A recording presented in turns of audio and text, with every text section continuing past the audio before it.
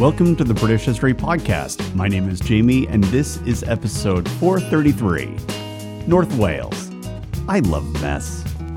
This show is ad-free due to member support, and as a way of thanking members for keeping the show independent, I offer members-only content, including extra episodes and rough transcripts, and you can get instant access to all the members' extras by signing up for membership at thebritishhistorypodcast.com for about the price of a latte per month. And thank you very much to Deidre, Stefan, and Keegan for signing up already. In 1075, King Blethyn's star was on the rise.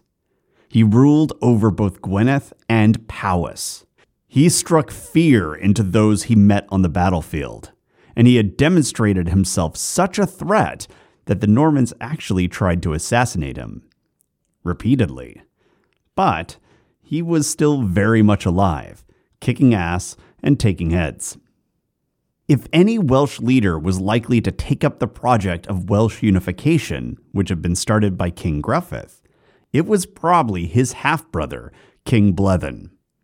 And I suspect that the title of King of Wales sounded pretty good to Blethyn these days, because he suddenly became very interested in the affairs of the Southwest. Now, if you remember, things in southwestern Wales had gotten hairy lately. King Caradog, like King Blethyn, had been focused on expanding his power, which is a polite way of saying he was annexing his neighbors. So, as Blethyn was commanding more and more of northern and eastern portions of Wales, Caradog had steadily been increasing his power in the south. And this inevitably put Caradog on a collision course with the Dynefawr dynasty of Deheubarth. And the eldest of that line, at the time, was King Meredith of Deheubarth. So, King Caradog defeated him, and he annexed Deheubarth. However, King Meredith had a brother. His name was Rhys ap Owain, and he didn't give up so easily. So while Caradog had declared himself king over the southwest, Rhys insisted that he was the actual king of Deheubarth. And we don't know much about the conflict that followed, but we do know that it raged for at least 3 years. And by this point in the story, 1075, Rhys seems to have gained a significant foothold, possibly ruling over most of Dyfed. And we think this because by 1075, Rhys held power over the territory of Ystrad Tywi. And this is important because if King Caradog wanted to move from his lands in Gwent and into Dyfed, he would have to go through Ystrad Tywi. And so, I think it's a reasonable assumption that Rhys held control over a sizable chunk of Deheubarth at this time, since Rhys's lands to the west were functionally cut off from anything that Caradog could control. It was a clever move by Rhys, at least as far as his Caradog problem went. Unfortunately, holding Ystrad Tywi did nothing to protect his lands from attacks from the north, which is where King Blethyn was building his power base. Making matters worse, King Blethyn was friendly with King Caradog of Gwent. And while we aren't given many specifics, I think it's very likely that at this point, Rhys was feeling squeezed and was probably on the verge of collapsing under the pressure of these two forces. Because suddenly, Rhys did something unexpected. He reached out to Blethyn, and he promised the king a conquest of the south. Now, the records don't tell us precisely what the terms of this promised conquest were, but my best guess is that after 3 years of fighting, Rhys realized that he was going to lose eventually, and he would rather be annexed into King Blethyn's kingdom than be conquered by the guy who had recently killed his brother. That's just a guess, but it's what makes sense to me given what little information we have. I mean, I suppose it is possible that Blethyn was traveling as a mediator or as Caradog's proxy to bring an end to this sustained war, but the wording of the record doesn't make it sound like that was the case. It sounds much more like a promise of annexation. But whatever Rhys offered, it got King Blethyn's attention, and he traveled south to Ystrad Tywi to meet with Rhys. And, well, Blethyn really should have paid a bit more attention to Welsh history. He didn't even need to go all that far back. He could have just taken note of the story of his own half-brother. Because the last time that Ystrad Tawi appeared in our story, the lords of that region had tried to assassinate King Gruffydd of Wales. Treachery was the name of the game here. And while the Welsh annals report that the lords of Ystrad Tawi failed to get their hands on King Gruffydd, they also tell us that they killed 140 members of Gruffydd's personal warband in their attempt. So that's quite a body count that these lords had racked up the last time that they met with a king from North Wales. And now another king from North Wales, Blethyn, was riding south to attend a meeting in their lands. And once Blethyn got there, well, he didn't ride out. He and whoever he was with were assassinated by King Rhys and the lords of Ystrad Tawi. And this, by the way, is why you're not going to find me visiting Carmarthen anytime soon. I might have lost my accent, but I'm still from North Wales, and I'm not taking any chances. Now, this assassination put the throne of Gwynedd in a bit of a bind here, because King Blethyn had sons, but they were also young, like really young, way too young to rule. So Gwynedd, which had been so close to expanding their power, were now thrust into a succession crisis. And taking advantage of the chaos of that moment, a nobleman from the border region between Powys and Gwynedd seized control. His name was Traherne, and new King Traherne was Blethyn's cousin. Maybe. It's honestly unclear. But regardless of whether or not he had a blood relation to any of King Blethyn's disinherited sons, his seizure of the throne meant that the internecine wars of Wales were still on. Because even Gwynedd, which had so recently unified Wales, was now dealing with multiple dynasties who all felt they were owed the throne. And speaking of those dynasties, do you remember King Iago of Gwynedd? He was the king who ruled Gwynedd in the 1020s and 1030s, and was a descendant of King Rhodri the Great, and also a member of the powerful Aberfraw dynasty. Well, you might remember that unlike his famous ancestor, Rhodri Mawr, Iago didn't find battle all that thrilling, and he had a habit of hiding out in Anglesey in times of conflict, which seems to have annoyed his personal retinue to such an extent that they killed him. And he was quickly replaced by someone who did enjoy battle, King Gruffydd, who then went on to become King Gruffydd of all of Wales. Well, when all that happened, Iago actually had a son, Cunan, but he was obviously disinherited by Gruffydd and fled to Ireland. Once there, he married a local girl, a highly ranked local girl in fact, Raynault, who was the daughter of Olaf Sidricsson and the granddaughter of King Sitric Silkbeard of Dublin. Now, unfortunately, we don't know much about Cunan's life following his exile. The Ulster Chronicle claims that he was involved in the assassination of King Gruffydd, but the Welsh sources claim that actually Gruffydd was killed by his own men. And in this instance, I definitely give weight to the Welsh sources because I suspect they would have known the circumstances much better than the Irish. I also find it hard to imagine Gruffydd would have let Cunan anywhere near him, considering the fact that he personally disinherited the guy. So I strongly suspect that the Ulster Chronicle got this one wrong, and that, for the most part, Cunan just vanished into the midst of time before dying sometime in the early 1060s, but not before having a son of his own, who he named Gruffydd, because that was actually a really common Welsh name back then.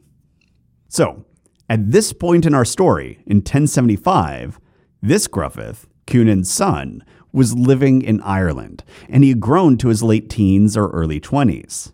And unlike most Welsh nobles, we actually have a surviving biography for Gruffydd ap Cunan. Even better, it's near contemporary to his life. This record is titled the Vita Gruffyni Fili Conani, or translated, The Life of Gruffydd ap Cunan. Now, historians are always happy to have a document, literally any document. But that doesn't mean that this thing was a carefully sourced encyclopedia. And to give you an idea of what we're dealing with here, The scribes who wrote this record claim that Gruffydd ap Cynan was descended from the Son of God, and not like we're all God's creatures. No, this was part of the argument for why he, personally, had both a dynastic right to rule and also the divine right to rule. And they give us the full genealogy to prove it. Honestly, there's a lot of Bible in this thing. And even when the scribes aren't directly quoting it, they're making a ton of references. Making it even more strange, amidst the odd blend of Bible study and MyHeritage searches, they pause to write floridly about things like how good Gruffydd was at jumping. Apparently, he had leaps, and so did his horse. We're told that they were best compared to Sinar, the horse of Achilles, or to Bucephalus. Yeah, that Bucephalus, the horse of Alexander the Great. Apparently, Gruffydd and his horse would have dominated at the basketball court. So what I'm getting at is that the Vita was not a coolly impartial account. But then again, none of our sources are. And it's mostly through this document that we know about what happened next. Gruffydd's mother, Raynault, had apparently raised her son well. We're told that he was well-mannered and raised specifically as a noble of Dublin. As in, he was raised within that culture. But at the same time, she made sure he remembered his roots and taught Gruffydd who his father was and how he had died in Dublin because tyrants had stolen the kingdom of Gwynedd from him. And learning of this threw Gruffydd into a depression. Not because he was reminded of the death of his father.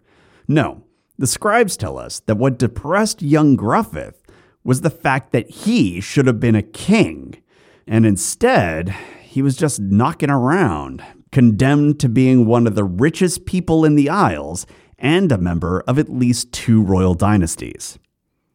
Which, tough break. So Gruffydd moped about a bit before doing what we all do when we hit hard times. He met with the king and asked for help in reclaiming his kingdom. A kingdom, I'll remind you, that he had never seen before. But whatever. This descendant of Rhodri Mawr and grandson of King Iago wanted his birthright. And whenever I read accounts like this, what I can't get over is that this is what passes for medieval probate law. Because much like today, if you aren't in a will, or if you think that a will wasn't executed properly, you can dispute it. It doesn't matter at all if, like Gruffydd, you've never seen the property that you're claiming ownership of.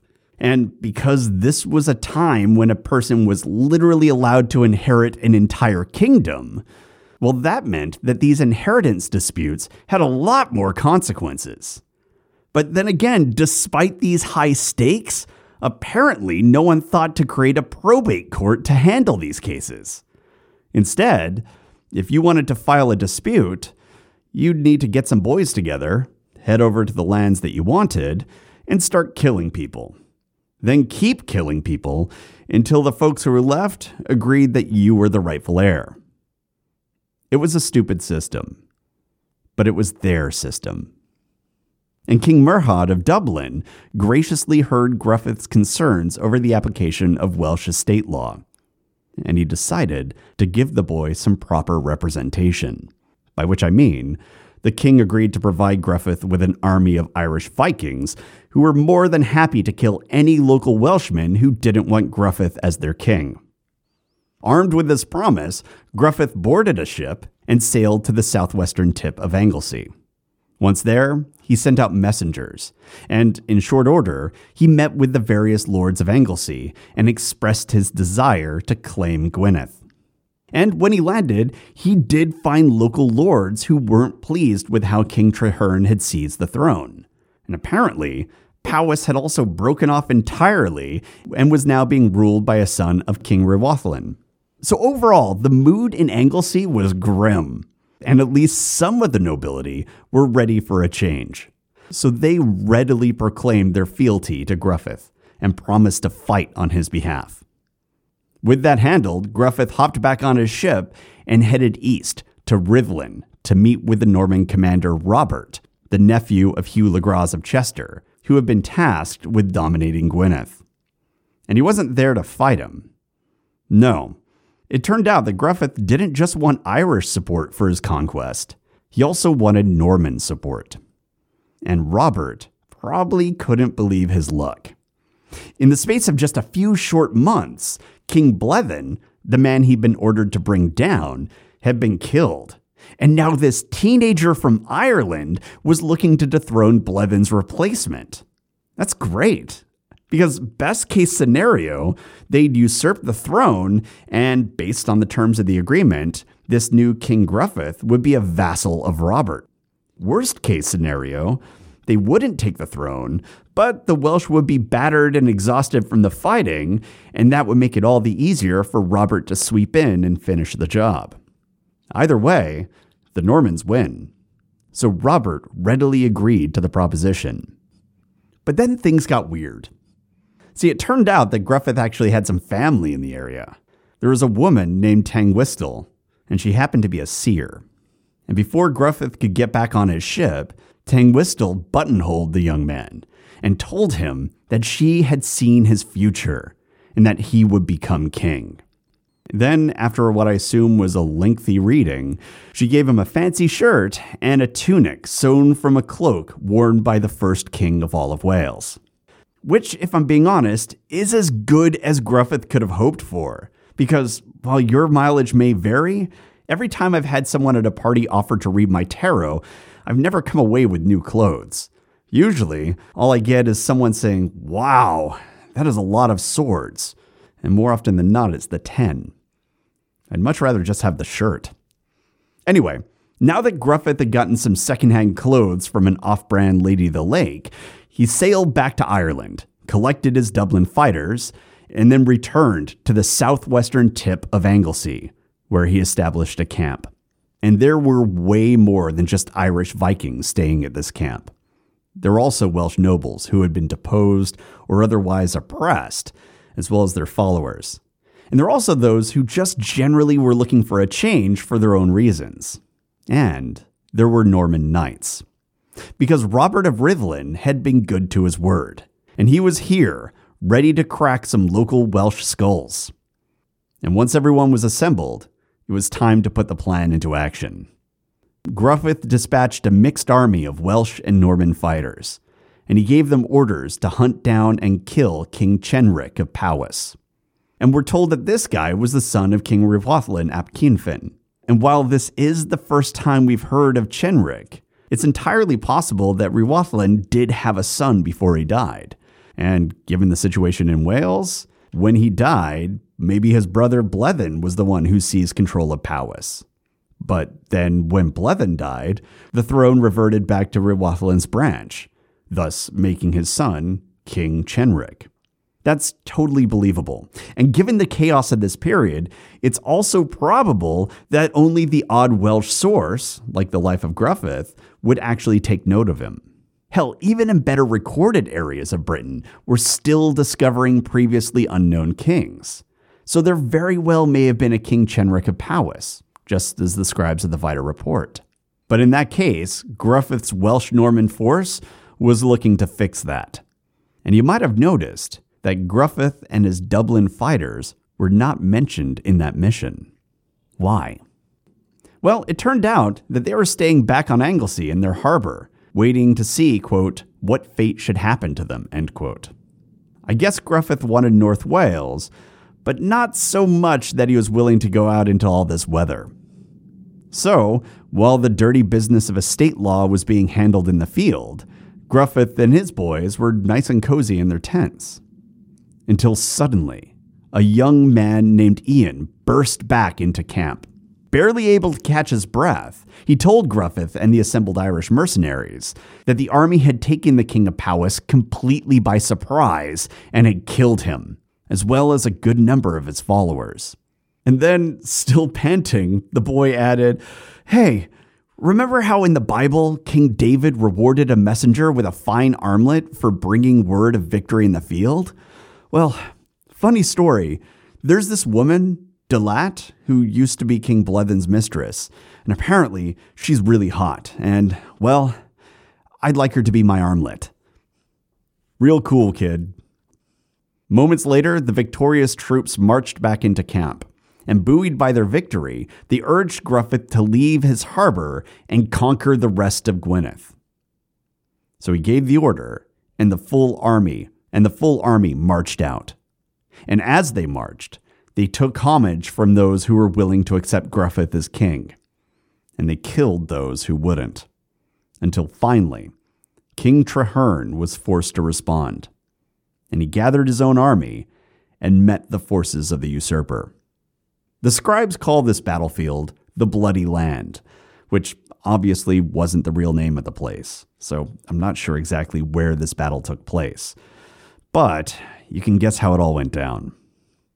This was a brutal struggle, and many Welshmen lost their lives in the fighting. But eventually, Traherne was forced to retreat. Gruffydd chased him, but given that he wasn't all that familiar with Wales, he soon lost track of the fleeing king. And as a next best option, he decided to just declare himself king of Gwynedd instead. And we're told that he then immediately pacified the kingdom and ruled them with a rod of iron. And that might seem like a weird way to describe a reign, or perhaps an indication that he ruled in some particularly ruthless way. But the scribes of the Vaida were actually making a literary reference that other scribes would have been quite familiar with. They were linking the reign of Gruffydd to the Book of Revelations, specifically the passage 2:27. Quote, "And he will rule them with a rod of iron, as when earthen pots are broken in pieces, even as I myself have received authority from my Father." End quote.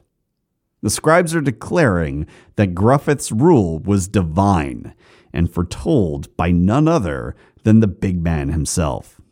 And on the one hand, having people talk about you as a divine ruler does confer a great deal of authority.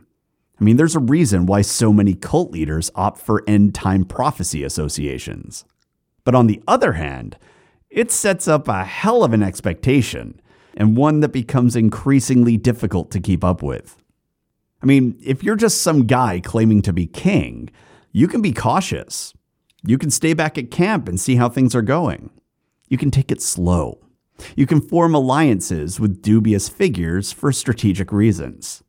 But if folks start to think of you as somehow more than just some guy, if they start to see you as the culmination of a divine promise, well, then you better start delivering.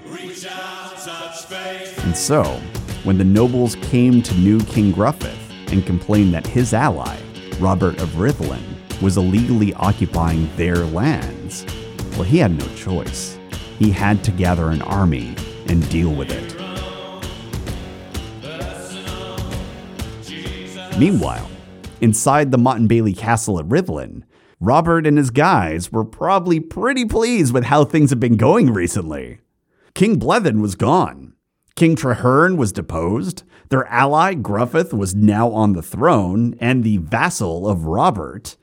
All in all, Robert must have known that his boss, Earl Hugh of Chester, and his boss's boss, King William, would be pretty happy with the job he'd been doing here. And then an army of Welshmen, and I assume Irish fighters from Dublin, appeared on the horizon. And I'm not sure if it was immediately obvious that this was a hostile army. And actually, based on the language of the Vaida, I'm guessing it wasn't. Instead, it kind of sounds like when Gruffydd marched up to Rhuddlan Castle, he was assumed to be friendly. Like perhaps they thought he was there to seek Robert's support for another campaign.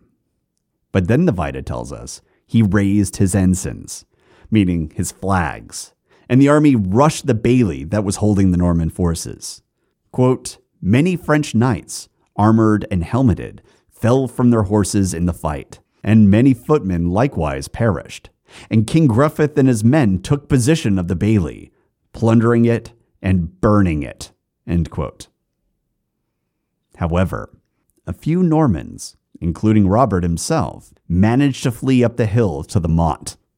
And, well, like we've talked about in previous episodes, it was the Motte that made these damn castles so difficult to take.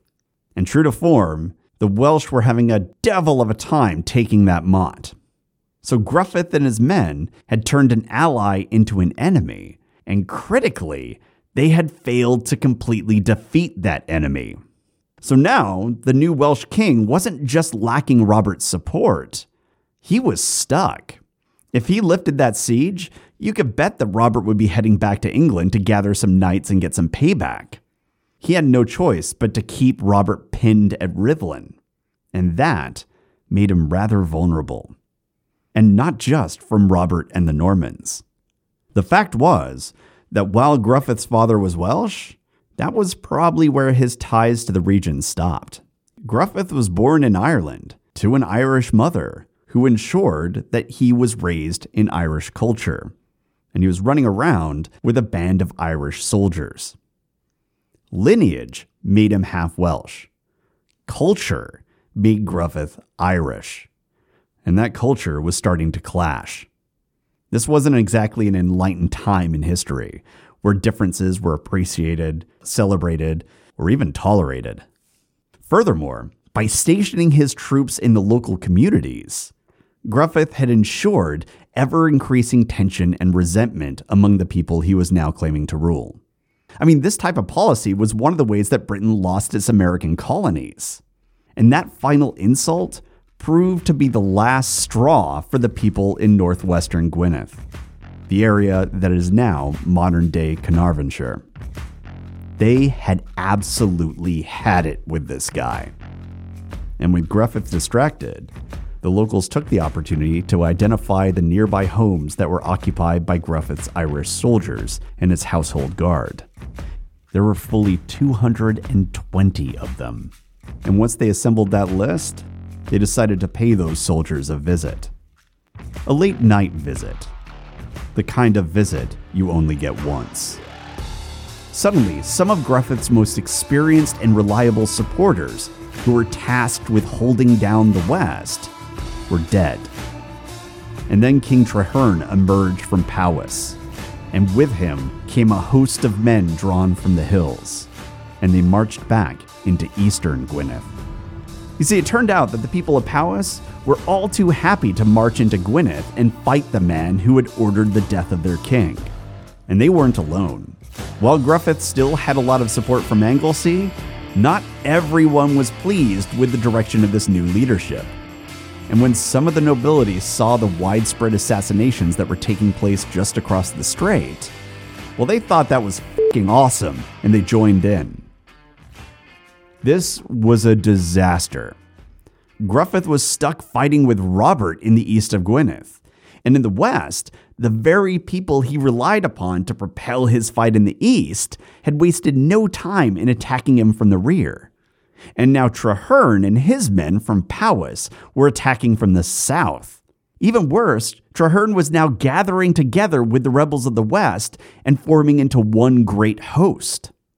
King Gruffydd had only one move left. Fight. But this time, he wasn't supported by a bunch of Normans and Irishmen.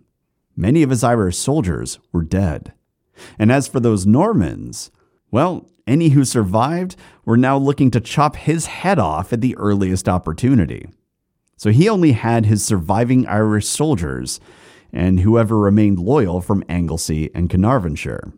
But given how those folks were from the same area that had recently assassinated a bunch of Gruffydd's household guard, he probably wasn't overly confident. But at the same time, there wasn't much he could do about that now.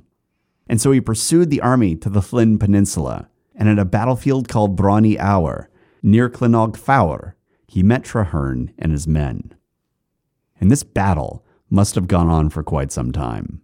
Also, the armies must have been closely matched, because we're told that both sides took heavy casualties, and that many Welsh nobles died in the fighting. But eventually, Gruffydd saw things turning against him, and so he fled the battlefield, hopped back on his ship that was moored nearby, and retreated to Ireland. Traherne was once again king of Gwynedd, and Gruffydd was once again a rich kid in Dublin. And, given how this all went down, that cousin witch of his probably should have given Gruffydd a PR agent instead of a secondhand cloak. But what are you gonna do? Now, for the scribes of the Vita, this downfall compares to major betrayals ranging from ancient Rome to the Bible. But I don't know. This feels a lot less like evil men thwarting divine right, and a lot more like a demonstration of the iron law of life. Fuck around and find out. And speaking of finding out, while all of this was going on in Wales, Waltheof was sitting in prison, wondering what William had planned for him. And he'll find out next week. If you have any questions, comments, or concerns, you can reach me at thebritishhistorypodcast@gmail.com. And if you'd like to support the podcast, you can sign up for membership at thebritishhistorypodcast.com.